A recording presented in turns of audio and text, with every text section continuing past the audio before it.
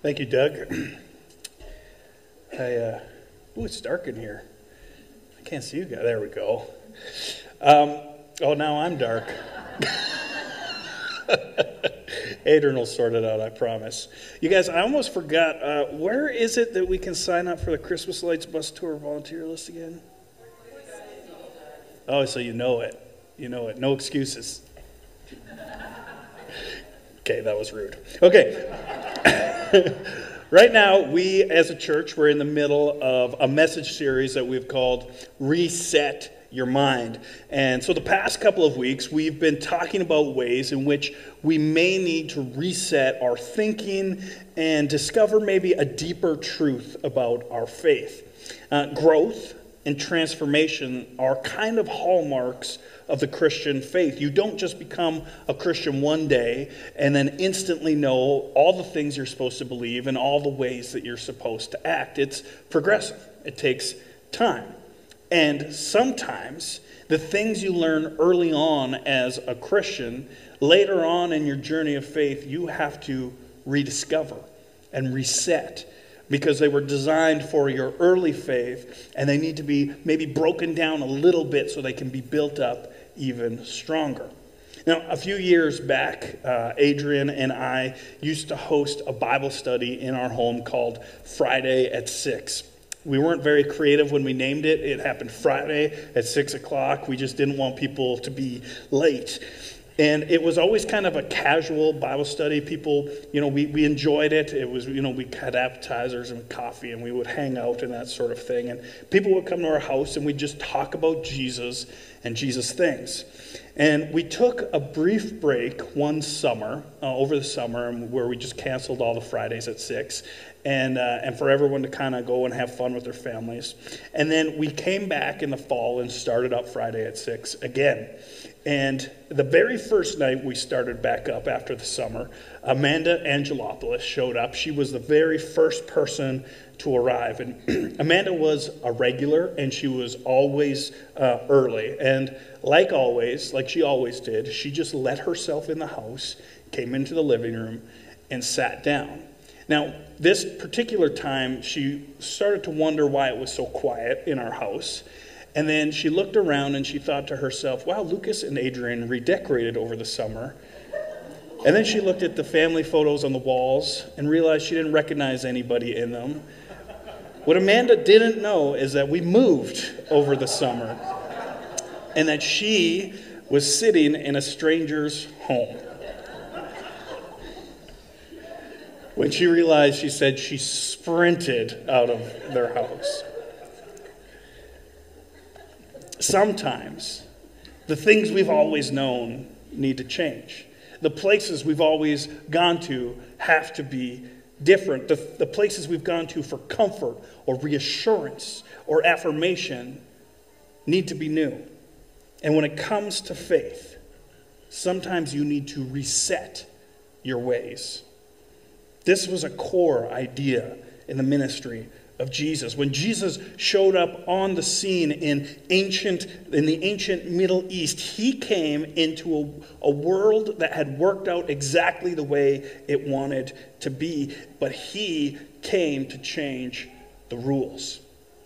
The Jewish world that Jesus was born into was a world that was formed by thousands and thousands of years of religious tradition and practice. Many of the things that they did was the Jews would offer ritual sacrifices to atone for their sins. They would sacrifice the blood of an innocent animal to atone for their sins. All Jewish males and infant or adult converts, they had to get circumcised, which meant not very many adult males chose to convert to Judaism at the time. They followed God's law. Right? But not just the law of God. They followed all the laws that man made around the laws of God so that they never broke the really important laws of God. There were hundreds and hundreds and hundreds of traditional laws at the time. And then at the end of the day for the Jews, it didn't matter if you were good or bad, as long as you were a son of Abraham. As long as you were born into a family that could claim they were descendants of Abraham, you were good. That's all you needed to be right and good with God. Jesus was born into this well-established religious culture that had been doing what they had been doing for thousands of years. In fact, this is just kind of a side note, the Roman Empire, who were the brutal occupiers of this area of the Middle East, they ruled over the Jews with an iron fist. They were ruthless. Normally when the Romans would capture a territory, they would ban or outlaw the religions of that territory. But when it came to Judaism, the Romans considered it an ancient religion, not like the newer, younger pagan religions of the world. They considered Judaism ancient, and so they gave it a special privilege. They were allowed to continue practicing the way they had practiced. But here's the thing. When Jesus was born, when he came to the world, he came to rattle the foundations of this ancient faith. No longer, after Jesus did his thing, no longer did people have to spill the blood of an innocent animal to atone for their sin, because Jesus himself gave his life on the cross as an eternal sacrifice for anybody who would receive it. No longer did converts use circumcision as an evidence of their faith in God. Instead, the fruit of the Spirit became the mark of a Jesus follower. Things like love, joy, peace, patience, kindness, goodness, faithfulness, gentleness, and self-control. These became the new marks of a Jesus follower. No longer did the people have to suffer under the incredible weight of the Mosaic law. Instead, Jesus gave them one simple law that encompassed them all. You know it. Love one another. And no longer was just being a descendant of Abraham enough. Instead, to be right with God, all you had to do was believe in Jesus and receive God's grace as a gift, something you couldn't earn or something you couldn't deserve. Jesus revolutionized this ancient faith. And he didn't just change the rules of the game. He changed the game altogether. In the years after the life of Jesus, those who believed in the Jesus way, but had grown up in all the traditions and the culture of Judaism, they had to figure something out. They had to figure out, what are they going to do now? Do they remain faithful to their Jewish convictions that they were raised with? Do they abandon them completely and do something completely new? Or do they mix and match the ancient with the new? Jesus had called them to something new. A new way. A new covenant is what he called it. But many struggled with this way of thinking. They were stuck in the way they had always done things. It's a lot to ask an entire people group to change the way they had thought and practiced their faith for thousands of years.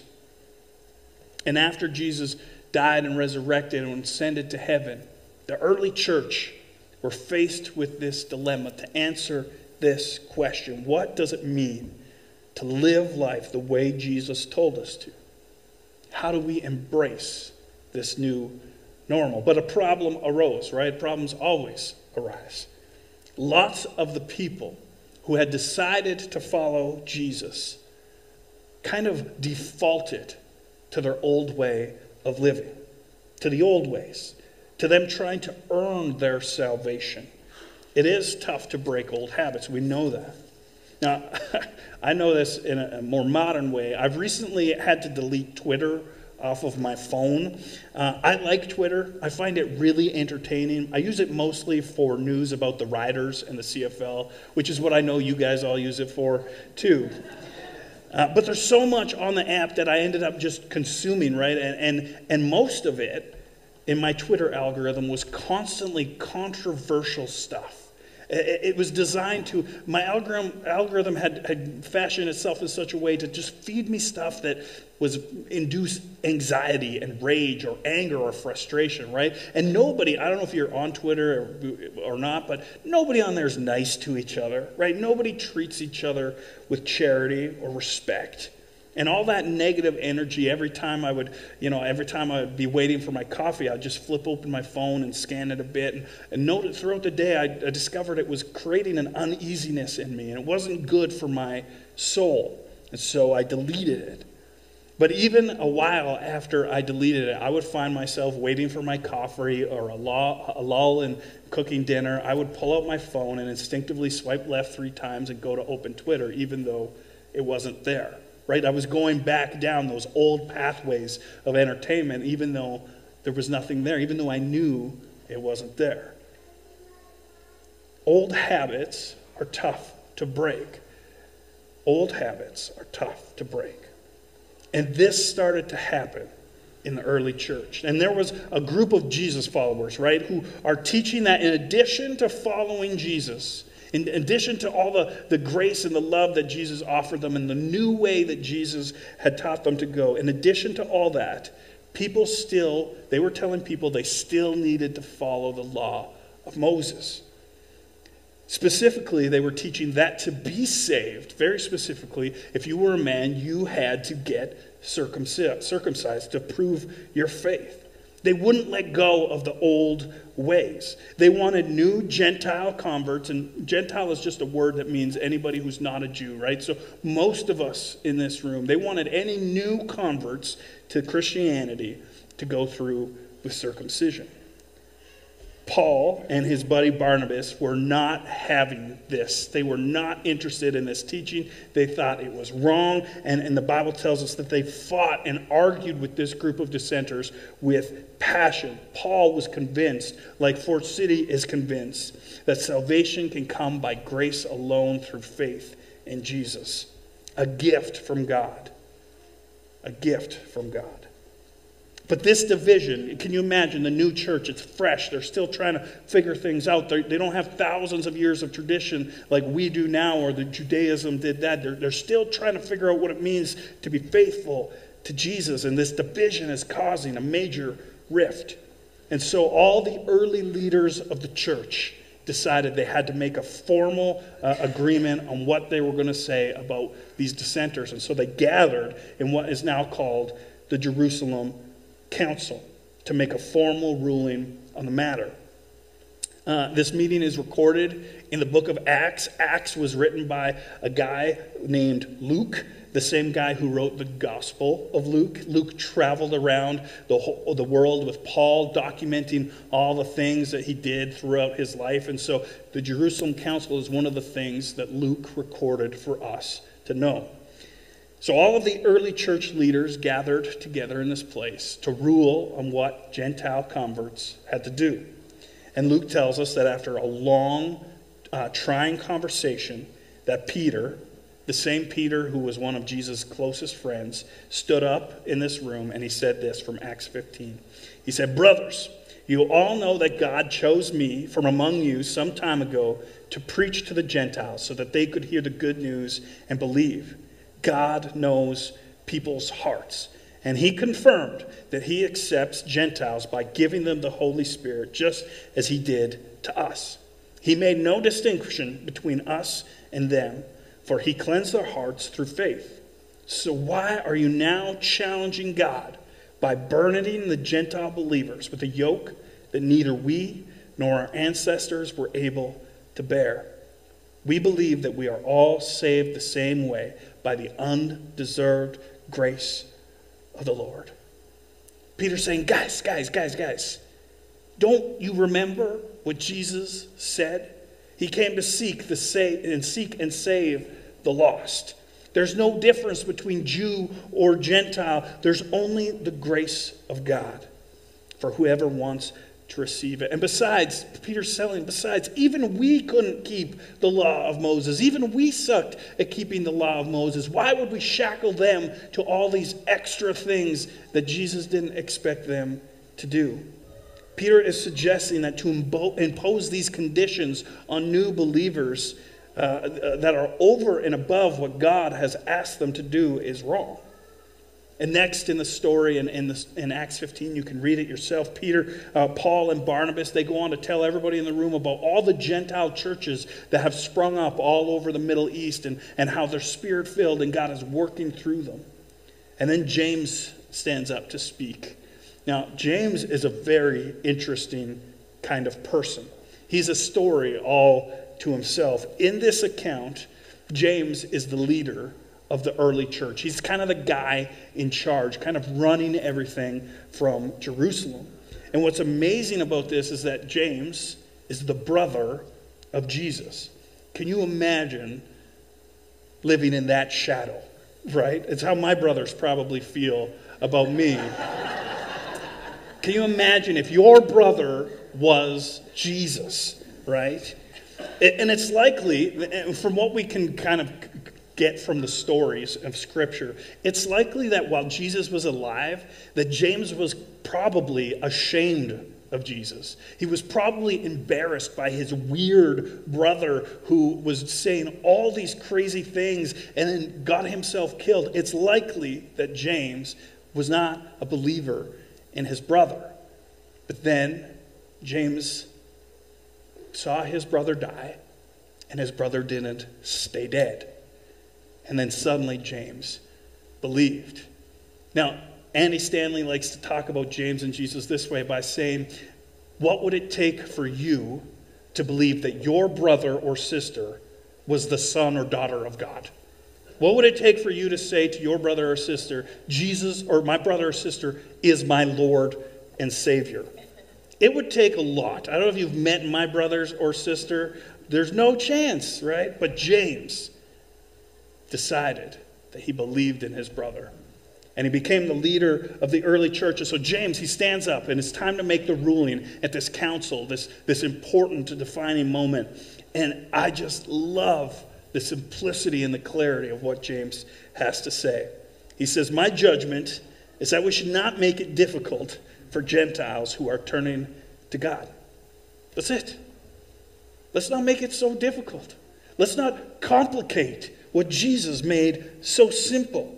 Let's not make it so hard that people walk away. Why are we adding to the simplicity of the story of Jesus?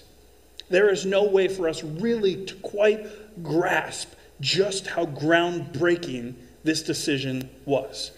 It changed the course of the church and ultimately the course of history. And this is what Jesus wants to do for us. He wants to change the course of your history.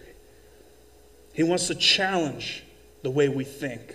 He wants to confront the way we live. He wants to day by day shape us more and more to live and to look and to love like he does. And sometimes it means having a counsel with Jesus where he tells you the way you've been doing things, it's got to change. You've got to reset your mind. We're a big room. We're all from all walks of life. Some of us are new Christians. Some of us aren't Christians. Some of us, like James Cannell says, have been Christians since the beginning of time. We're all different in this room.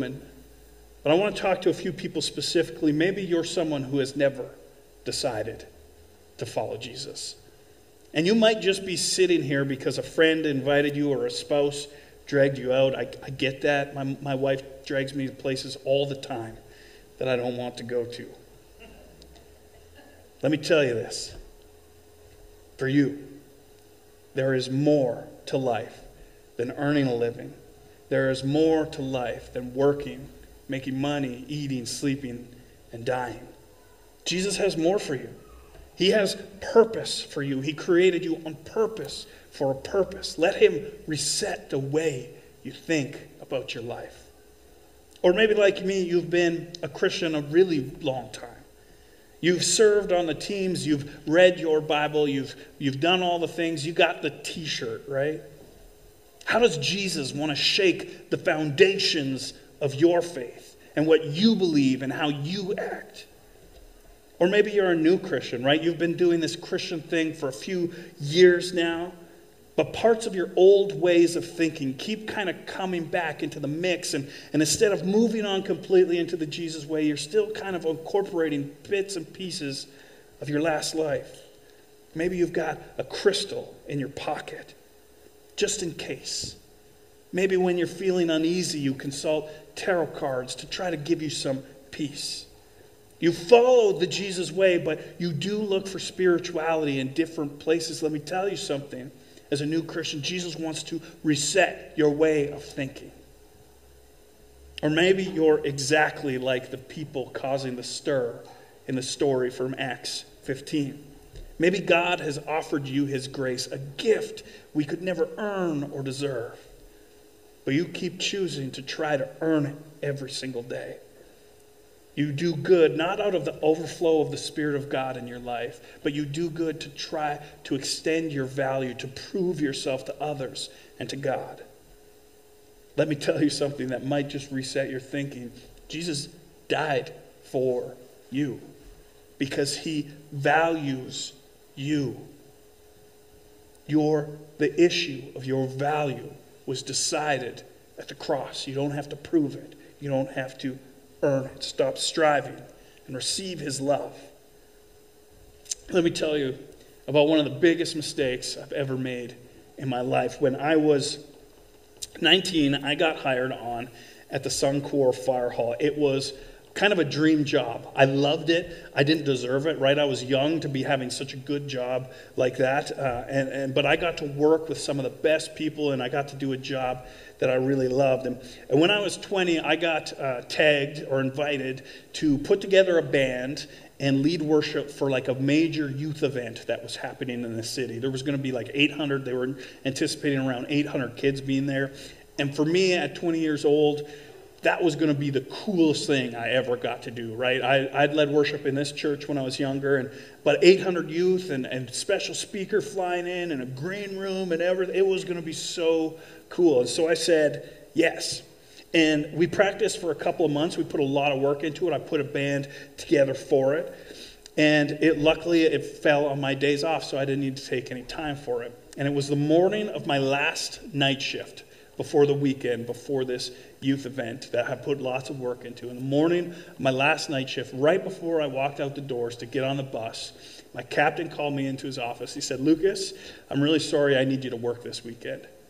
I was like, "Oh, sorry, Captain, I can't. I got a thing." And he's like, well, I'm not asking. I'm not asking you, Lucas. You have to work. And I kind of argued with him, and he said, "No, you're not understanding. It's called forced overtime. You don't have a choice." And so I left. I got on the bus and went home. It was Friday morning. The conference was that night. I was supposed to come back to work that night. And instead of coming to work that night, I called in sick. And then I went and led worship for this youth event. And it was awesome. It was great fun. And we had a blast. On my first shift back to work, I walked in the fire hall, and my captain just looked at me with a look. He's like, "The chief wants to see you upstairs." And so I went upstairs to the chief's office, where he yelled at me so vehemently, so long that specks of spit were flying across the room and landing on my glasses. I was scared to wipe the spit off my face. I'm telling you, he was so angry. He's swearing at me and calling me an idiot. He just tore a strip off me. And after a few minutes, I think he tuckered himself out. And he laid back in his seat, and his demeanor changed, and his face changed, and he wasn't angry anymore. And really quietly, he just looked across the room at me, and he said, "Lucas, you can't do stuff like this. You have a wife. You have a new baby. You have to start acting like a man." He shook the foundations of my faiths and beliefs and what I valued that day. And I walked out of there a different person. And I grew up a few years that day. Let me read to you what Paul says about what it means to change your values and beliefs. Paul said in Ephesians 4, "Since you have heard about Jesus and have learned the truth that comes from him, throw off your old sinful nature and your former way of life, which is corrupted by lust and deception. Instead," this is the good part, "let the Spirit renew your thoughts and attitudes." Maybe put another way, let the Spirit reset your mind. And put on your new nature, created to be like God, truly righteous and holy. Leave what you need to leave in the past Your old way of thinking, your old way of living, the sin that you've enjoyed once, leave it back there. The religious nature of your faith, it's time to leave that back there too. The way you always thought you're supposed to be a Christian, the way you're supposed to live, leave that back there too. I have something new for you, a life guided by my Spirit. We're going to close in a moment with a listening prayer moment. And I'm going to invite Mark to come back up now for that. And I want us to ask a question. What does Jesus want you to throw off today? What are you holding on to? In this scripture that Paul says, what does Jesus want you to throw off and move on from? What is next for you in your journey of faith? Now, it could be deciding to follow Jesus for the very first time. It could be deciding that you want to get baptized. It could be deciding to engage in the life of your church by serving on a team or joining a class or becoming financial partners with us. It could be deciding to create a new habit like reading your Bible or praying. It could be anything. And honestly, today I can't tell you what that thing is that Jesus wants you to stop holding on to. All of us are different. But I know that Jesus has more for each one of us today, just like 2,000 years ago at that council in Jerusalem, where he shook the foundations and changed the way they thought. Jesus wants to do that for each one of us, I believe, here today again. We believe that Jesus speaks. That's something we believe here at Fort City. We believe that at the end of the Bible, on page 1121, the last verse, God didn't say, "Now I'm done talking," right? He didn't say that. He continues to speak to us. He continues to lead and guide his people. He's not done. And so this morning I'm just going to facilitate just a quick moment where we're going to invite Jesus to speak to us. And we're going to take a moment and go into silence together. And I know that sounds awkward to be silent in a room with 100 other people, but I want to encourage you to embrace this moment because Jesus can speak to you. And he wants to. And let me tell you, I think he does often. But we just maybe don't take the time to slow down and listen for his voice. Jesus said this to his followers, "But when the Father sends the advocate as my representative, that is the Holy Spirit, he will teach you everything. And he will remind you of everything I have told you." And so we're going to enter into a moment of listening prayer together. And I'm going to ask a question, just a really simple question. And I want you to just be silent. Take a posture of prayer, close your eyes, and ask Jesus to answer that question for you. Can we do that together? Do you guys want to do that? Okay. So go ahead, take a posture of prayer, whatever that is for you. You can close your eyes. If you feel brave, you can put your hands out. I'm going to ask a question, and I want you in your heart and in your mind to ask Jesus this question. And then just be silent. Wait on him to answer you. So the first question we're going to ask is, Jesus, what am I holding on to that you want me to let go of?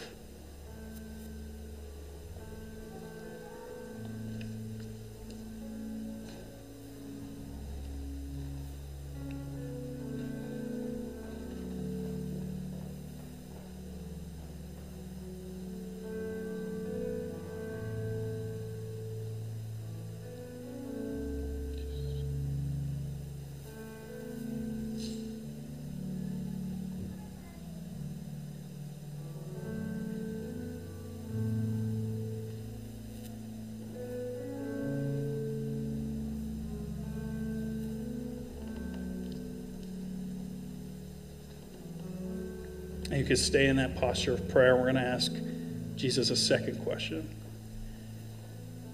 Jesus, what do you want me to pick up in its place?